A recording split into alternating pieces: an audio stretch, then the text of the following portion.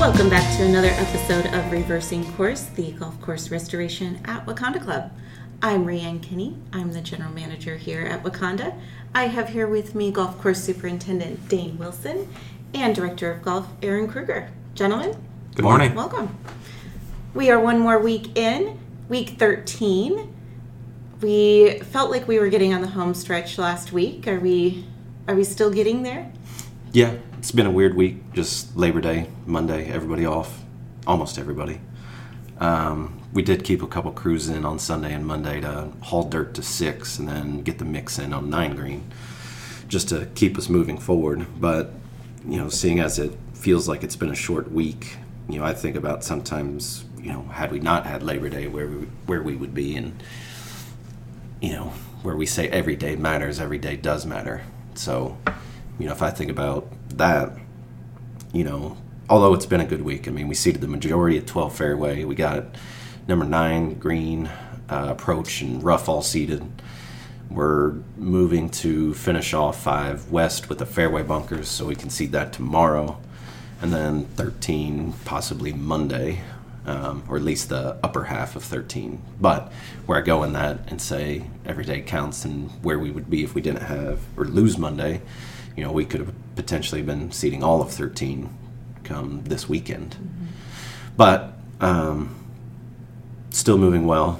We're looking at the writing on the wall, and we're just seeing, that we need to get seed on the ground. So we went through the remaining holes that we've got and determined which bunkers we absolutely need to take care of in order to seed the fairways. And so that's what we're going to do. So we have, if I include 5 and 13, we've got a total of 8 bunkers out of the 21 remaining that we absolutely need to do in terms of access.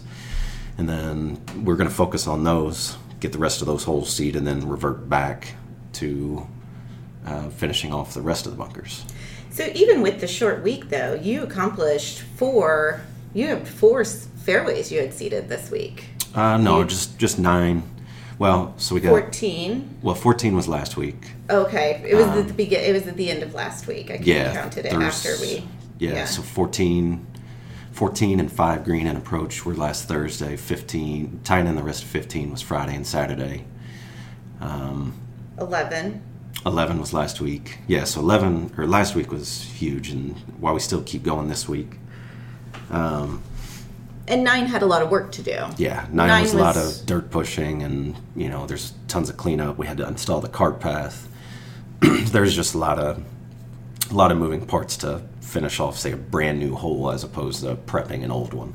Right, that's quite a contrast. You're absolutely right there, because there are some areas where we've had these bunkers that have just been there, and we just cored them out. Put the liner, put the drainage, put the liners, put the sand, and then there's other areas like number 9 I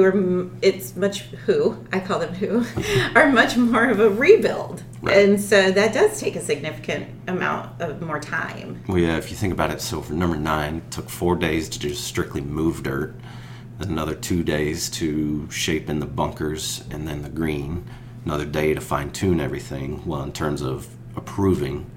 And then you're talking about another 3 days to, somewhere between, just itself, I guess, putting the mix or draining the green, putting the mix in the green, floating the green, and then the other aspect of coring out the bunkers, installing the drainage, putting in the liner, adding the sand, and then the sod team, installing the sod, and then that gives us the green light. Mm-hmm. So you're talking almost 9 days of work, which really, in the grand scheme of things, for how much they did, I'd say is pretty good. Are you happy with how it turned out? Yeah, I think so. Yeah. Yeah, looks really good. I think so, too. They just got the cart path in yesterday, and that looks really good as well. Is that positioned any differently than where it was before? Yeah, so we took out that bunker on the right side of the chipping green in order to shift the cart path over and, somewhat of the fairway, too, but... So it goes directly through what would have been the old right-hand bunker on the chipping green. It's amazing to me as we get things done, and now we've had a few tours and things out there, you start to forget how it used to look. It's you can't really remember where that path used to be or how it used to be. Do you find yourself doing that, Aaron, as you're walking out there? Yeah, I think so. It just looks so much more natural than it used to, so it fits in. It doesn't look like it's a massive change. Yeah. It's very gentle and correct. Yeah, I see that every time we drive by 3, so easy to see when you drive in and stuff, and those bunkers now just look so natural and normal that you kind of start forgetting what they looked like before. It'll be interesting to put some before and afters together, some true before and afters. We've gotten a lot of footage from David Bloom, who's done some really great drone footage for us with Dream Big drones. But it'll be really interesting to see that true before and after of grass after grass has grown in and see those differences. And that's one thing that Dan Moore, who's our Langford historian consulting with us, when he comes and visits, he takes many photos of each hole, and every 2 weeks when he's here, I think he's documenting the progression of the project as well for us. Yeah. Which is neat. What about the range? You guys did you've been working on getting the irrigation installed on the range this week and last week as well. What about that? Yeah, it's just, the range is somewhat intermittent. Obviously we need to do the range, but there's other areas on the golf course that we're trying to complete. However, we had to move that construction team ahead of these guys installing the irrigation in order to do so. So that's kind of our fallback to almost keep these guys busy to a degree.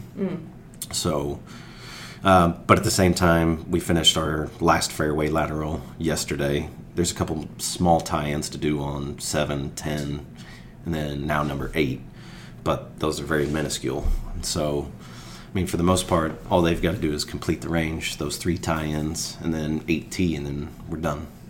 So it's just in that weird period where we're working on the range, while we're waiting on some things, and then, so we're just bouncing back and forth.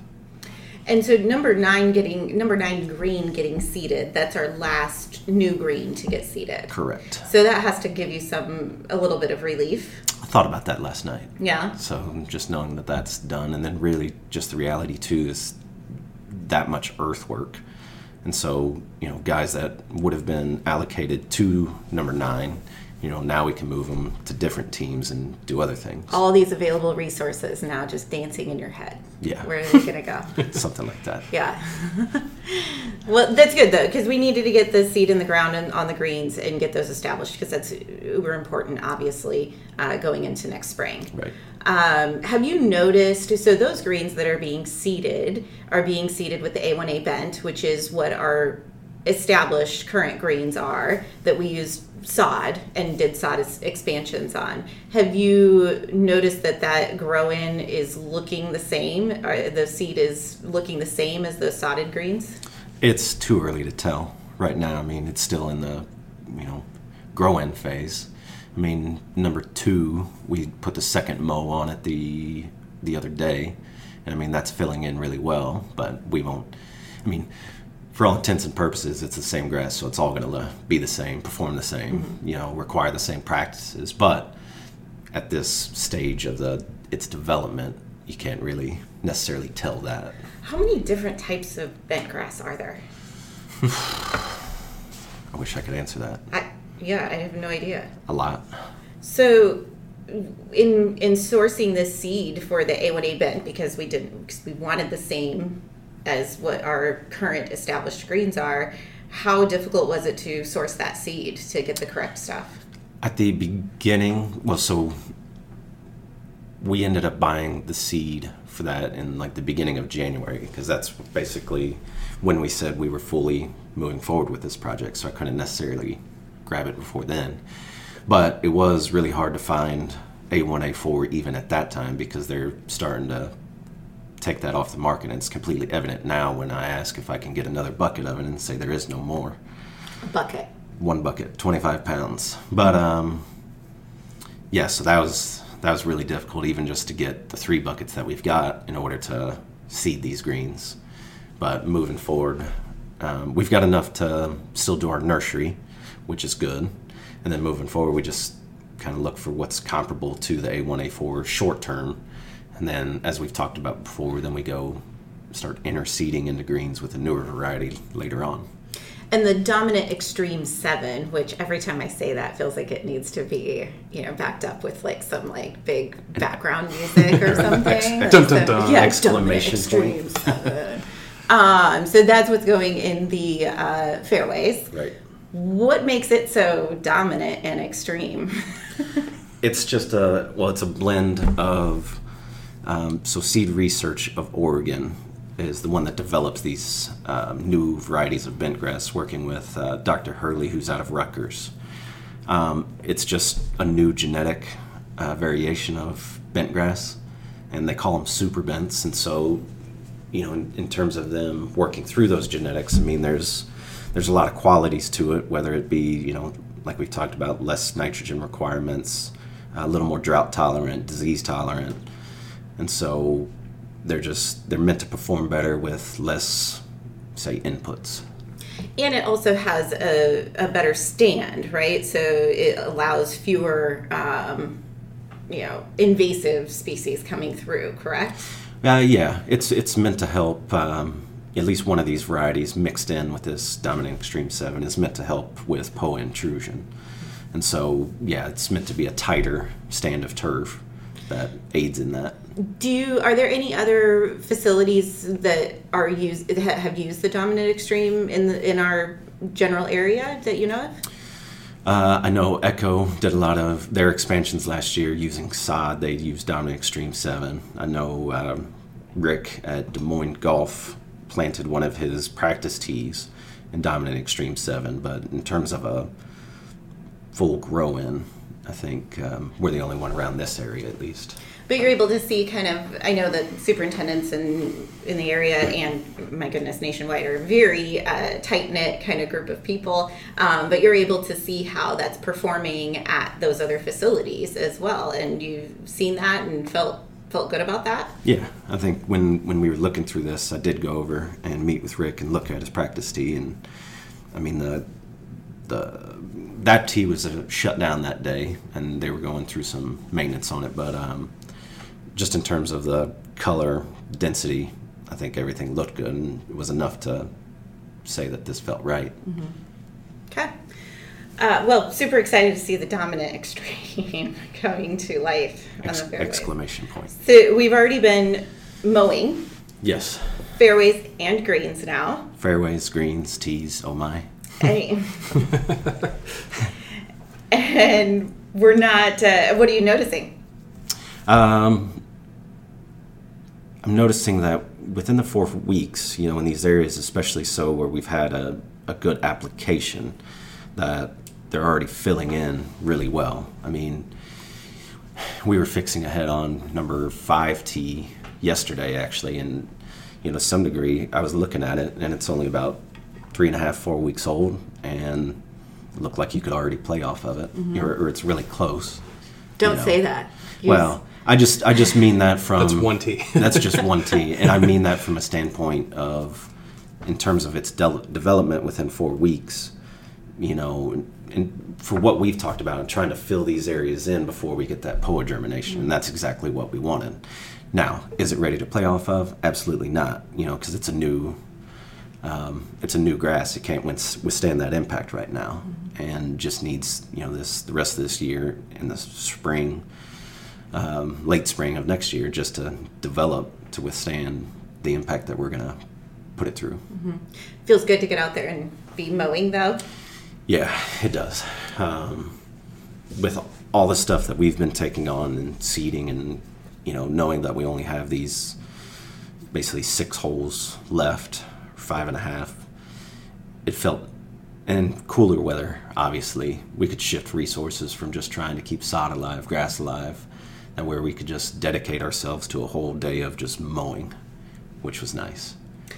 What's, as you've seen things transform out there, you've been more involved than anyone, obviously. What's one of your favorite areas? That's a good question. Mm-hmm. I put you on the spot. Yeah, I've been, for a long time I've been thinking about what 8 and 10 would look like. But for what it's worth, while we weren't meant to do it in the beginning, it was just advantageous of us to combine 11 and 15. And so to some degree, I look at 11 and 15, how it's framed with the bunkers in between the two. That might be more of an impact of a combined fairway than 8 and 10 might be. So I'd probably pick that one then. It's a nice area. I love that area as well. Yeah. And you're right, it looks like it fits. Right. It just came out natural. Because it's only basically a 15-yard swath of rough that we would have had in between those two holes. So you like it because it's easier to maintain too? No, not at all. Oh. No, I just think it would have looked awkward, to have we're sitting there with a 160, 170-yard wide combined fairway, and then all of a sudden we left a 15-yard gap. A little patch of rough in the middle. And like I said, I think the way that it frames those bunkers, whether it be the 4 bunker on 11 or the shared bunker between 11 and 15, it just makes sense. Yeah. Well, we had a tour this week. We had we had 2 tours this week. And thank you to Aaron for always doing such a great job in leading those tours. We had some questions come up as we were touring around. One of them had to do with the bunkers. As we're walking around and seeing these new bunkers in, you can see the liners. And so a question came up about that liner edge that's visible. With the sand is in there, but the liner edge is visible around them. So the question came up of how that goes away. Yeah. I know that we've talked about this before, but we're leaving the liner high at the moment until the sod around it establishes. And so, inevitably, as you're watering this, you might get some washout or something like that from the slope. And so you don't want to contaminate that brand new sand with any dirt. So by leaving that liner high, it just backs up in behind the liner as opposed to in the sand. Okay. And then we come back next year in the spring, and then we just cut it that off and then feather the bunker out, and then we're good to go. Got it. Will you need to add more sand into the bunkers next year? I think we'll find that out just as we prep everything and get everything compacted. But I think the way we're tracking right now, we'll have some sand left over, after we finish all these bunkers, to even just go whitewash them or whatever it is. Mm-hmm. But in the spring, and that's another reason, you and I talked about it the other day, but why you can't just say we're opening like we would normally open first thing in the spring, because there's going to be a lot of cleanup. Then there's going to be, you have to clean out all the bunkers, meaning just any weeds that pop up or anything like that, feather them out, compact the bunkers, just get everything into a playable standpoint instead of a grow-in standpoint.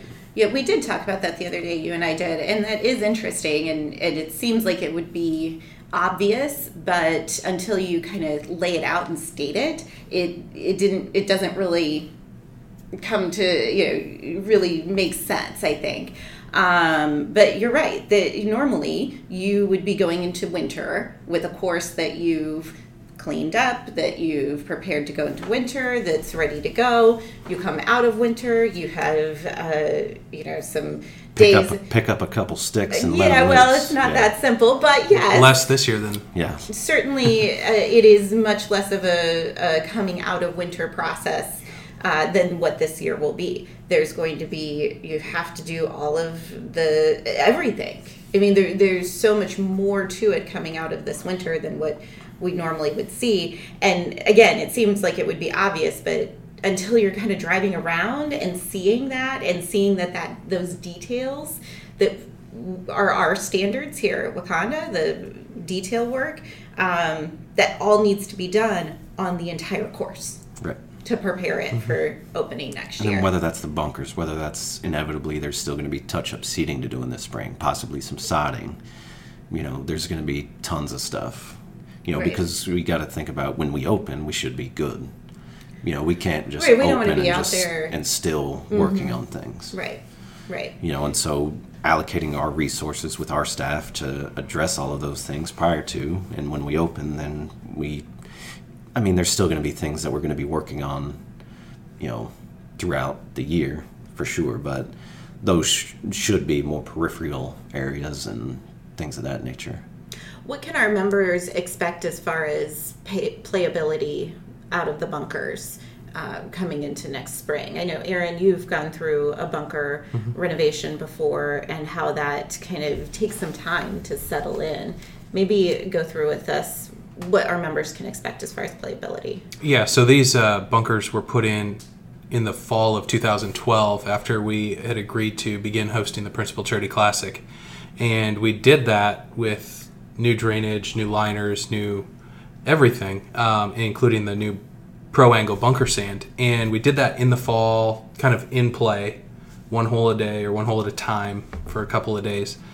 And as we finished a hole, that bunker sand was really fluffy and brand new, hadn't settled whatsoever. It needed to pack down.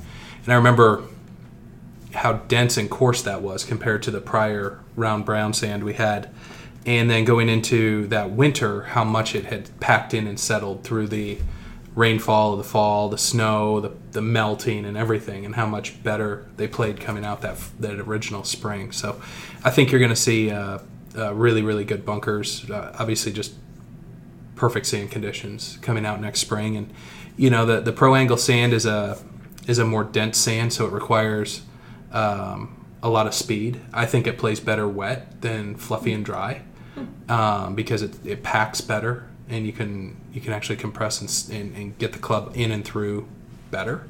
But yeah, I think doing it now, going through a winter, letting Dane and his crew then do what they do after the winter settle would be perfect.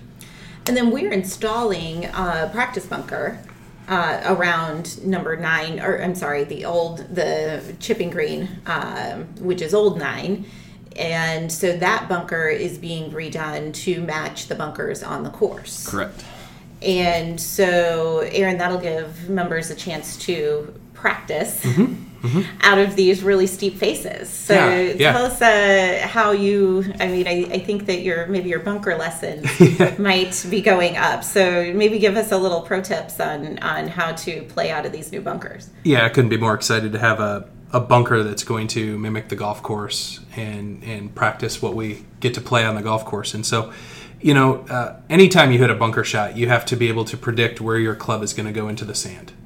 You obviously hit behind the ball in a bunker, get the club under the golf ball, and that pillow of sand that you hit up extracts the golf ball. Unless you're in a fairway bunker, any greenside bunker, you're throwing sand to get the golf ball up. And now with the sand being a little bit more of a flatter bottom and then steeper grass face, you're going to have to elevate the ball very fast. So if you watch guys on tour, gals on the LPGA Tour, PGA Tour champions, every player hits a bunker shot with a wide open club face. They add loft and they increase their bounce angle by doing that. And then what they do is they know where to hit behind the golf ball, and then they release the club under the ball, almost like they're flipping it a little bit at the bottom to throw that loft up. If you open the face and you pull your hands forward, that just does nothing but keep the face open and lead the hosel in. You're going to get low, almost shank shots. So we're going to do a lot of teaching on getting the where you with hitting sand without a ball. That's where I've really gone with lessons lately, and I see going forward. So for anybody practicing at home, get in a bunker, draw a line in the bunker with your club head, put your stance in the middle of that line, or put the line in the middle of your stance, and then just go up and down the line trying to hit the line to practice where you can hit behind the ball. You want to hit a couple inches behind the ball. If you hit 4 inches behind the ball's not getting out. If you hit the ball, you're blading it into the face of the bunker. So that's step 1. Step 2, open the face and keep the face open with speed. Well, that's certainly an improvement on just my prayer before I hit a bunker. That helps too. But, most commonly, so I'm going to say over 90% of the people will hit well behind the line, meaning hit more towards their right foot, because they try and help the ball up, their right side collapses, and they hit way behind the ball.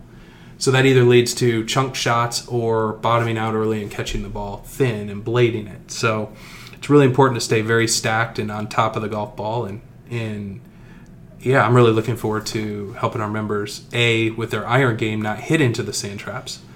And if they do, B, we'll get their wedge game worked out. So. And it'll certainly help that we'll have consistent bunkers as well throughout the course. Yeah, so they can practice in a bunker that's going to be very similar to the bunkers that they'll be experiencing on the course. Yeah. And we hope to eventually install a bunker on the range chipping green as well, or the range putting green as well, possibly, to have another kind of area where you can even simulate a fairway bunker shot. So that's hopefully something that we have coming along as well, because there's two, that's, as you just said, that's two different, completely different approaches there. Exactly. So, okay, well, great. Anything else that the members can expect while they see things growing in out there? Just more green grass. More green grass. Anything about, I mean, I know that like the native areas, those take years to establish. So what can they expect to see in those areas? Like we talked about last week, it does take, a couple years to get them exactly where you want. And so for us, really, it's just about trying to get some ground cover with that. And then you just, throughout the next couple years, you try to keep the weed pressure down as much as possible, let everything develop and, get to where you want, and then play with the seed rates, whether we need to add more or maybe another variety of grass just in between to just give some ground cover, just things of that nature. Okay. So a few questions, like we said, from our tour. How much water are we using every day to water in all this seed? When I originally budgeted everything for this grow-in, I ran a bunch of simulations on the computer and just to see what, our typical philosophy, no day's the same, but, if you had perfect conditions, you might run a new seeded fairway for 3 minutes every hour. Sometimes you need to run it for 3 minutes every 45 minutes, sometimes every hour and a half, 2 hours. Every day's different. So it's really hard to quantify and budget for as you do, you go through it. But just in our general philosophy, we had budgeted for 3 minutes every hour, and so that should have been roughly 150,000 to 200,000 gallons a day. Where we're at now, where we do have established turf in a lot of these areas too, and the pressure that we've been under, last week was 95 with 30% humidity, and so that's obviously going to take more. So on a typical day, we're kind of hitting our range of that 150 to 200, but when we get into that situation, especially in the last week, we've been running somewhere around 300 to 350,000 gallons a day. Yeah. And that's in addition to hand watering, too. Correct. Because we're out there, your team is out there, I think, constantly hand watering the sod, everything. Areas. So that doesn't even include that. Right. So the weather obviously helps give that some of a break as well. Yes. And the fact that we have had no rain now in 30 days. Right. 31 days. Which has been our friend in certain ways. To some degree, yeah. Yeah, but also costly for watering in all of this seed. So for reference, our pool holds approximately 300,000 gallons? 400,000 gallons. 400,000. So 3/4 of our pool on hot days. in 1 day. Spread across 120 some acres. Right. Correct. But no, that gives, I think that some perspective frames there. it, yeah. What about the traffic areas? So you did talk about a little bit about those roads that we use, that we've kind of built throughout the golf course, where they're the main traffic areas where equipment has been going. Obviously, those need to be used up until the very end and probably even into next year. When do those get seeded in, and are you worried about those areas? They're quite compacted down. From a compaction standpoint, inevitably you're going to have to deal with that in any project. And so, as we go into this fall and we start establishing a lot of this turf, whether it be rough or the fairways, that's going to create more access points for us to move around. And before we even head into winter, then we'll go through and at minimum go aerify all of these areas just to reduce some of that compaction. And then, inevitably too, just as we continue into the fall, a lot of it will probably bounce back on its own. And then we just evaluate where we're at in the spring and then touch those up. Now, if we've used the haul road to a degree where it's bare dirt, obviously it's going to be seeded. But there's going to be plenty of areas, I think, too, that we go aerify them, fertilize them and give them everything they need. Then a lot of those areas should bounce back, too. How will you control traffic when we reopen the course? I assume you're going to need to have very stringent traffic control plan because there are going to be areas that are maybe still growing in, or you're going to need to vary the entrance and exit points for carts. How will you control that traffic? Just using some of our traffic control in general, whether it be ropes and stakes or just the typical white and green stakes, and then eventually to coordinate with Aaron, get access to the visage, and then our team will dictate what areas are blocked off and what aren't. Okay. I think we can expect to see quite a bit of that just because, like we said, you're going to need to vary that all the time in order to let this young grass grow in. Well, I hate to say this, but to some degree too, that visage system or any GPS system is almost as like a training tool, right? So if we get through all of next year, on these certain points that we're always going to be blocking off, eventually people are going to realize, well, I know I can't drive over there. And so it's just a, habit more than anything, where people realize where and where they can't go. And I think some of these native areas that we're going to install too, that's obviously going to dictate, where traffic will be moved to as well. When do you start putting tarps on the seeded greens? So our strategy is going to be, as we move into this fall and we start seeing some of these frost days, so we're going to treat them almost like you would treat a Bermuda green in the transition zone. So if we see that there's going to be a frost, then we're going to go cover those greens, at night, and then as soon as the frost is off, we take those off. So that's just our strategy going through the fall, and then really after that, whenever we prepare ourselves and, winterize the golf course, then those will go on and stay on for the winter. How much are you looking forward to winterizing the golf course? I don't know. Haven't thought about it. Don't let yourself go there yet. No. Okay. We look forward to it for you. Yeah. Well, thank you for answering those questions this week. We had some really great questions come in from the tours. Again, thank you to Aaron for conducting those tours. They've been great, really well attended, and thank you to our members for attending those as well. We love talking about this project. We love sharing the details. We love showing everyone. So it's we do it with joy. And so thank you to all of you for joining us for those and for your questions. And next week will be our final podcast. So we'll have some special guests on next week for the final one, and look forward to talking to you then. See you then. Thank you.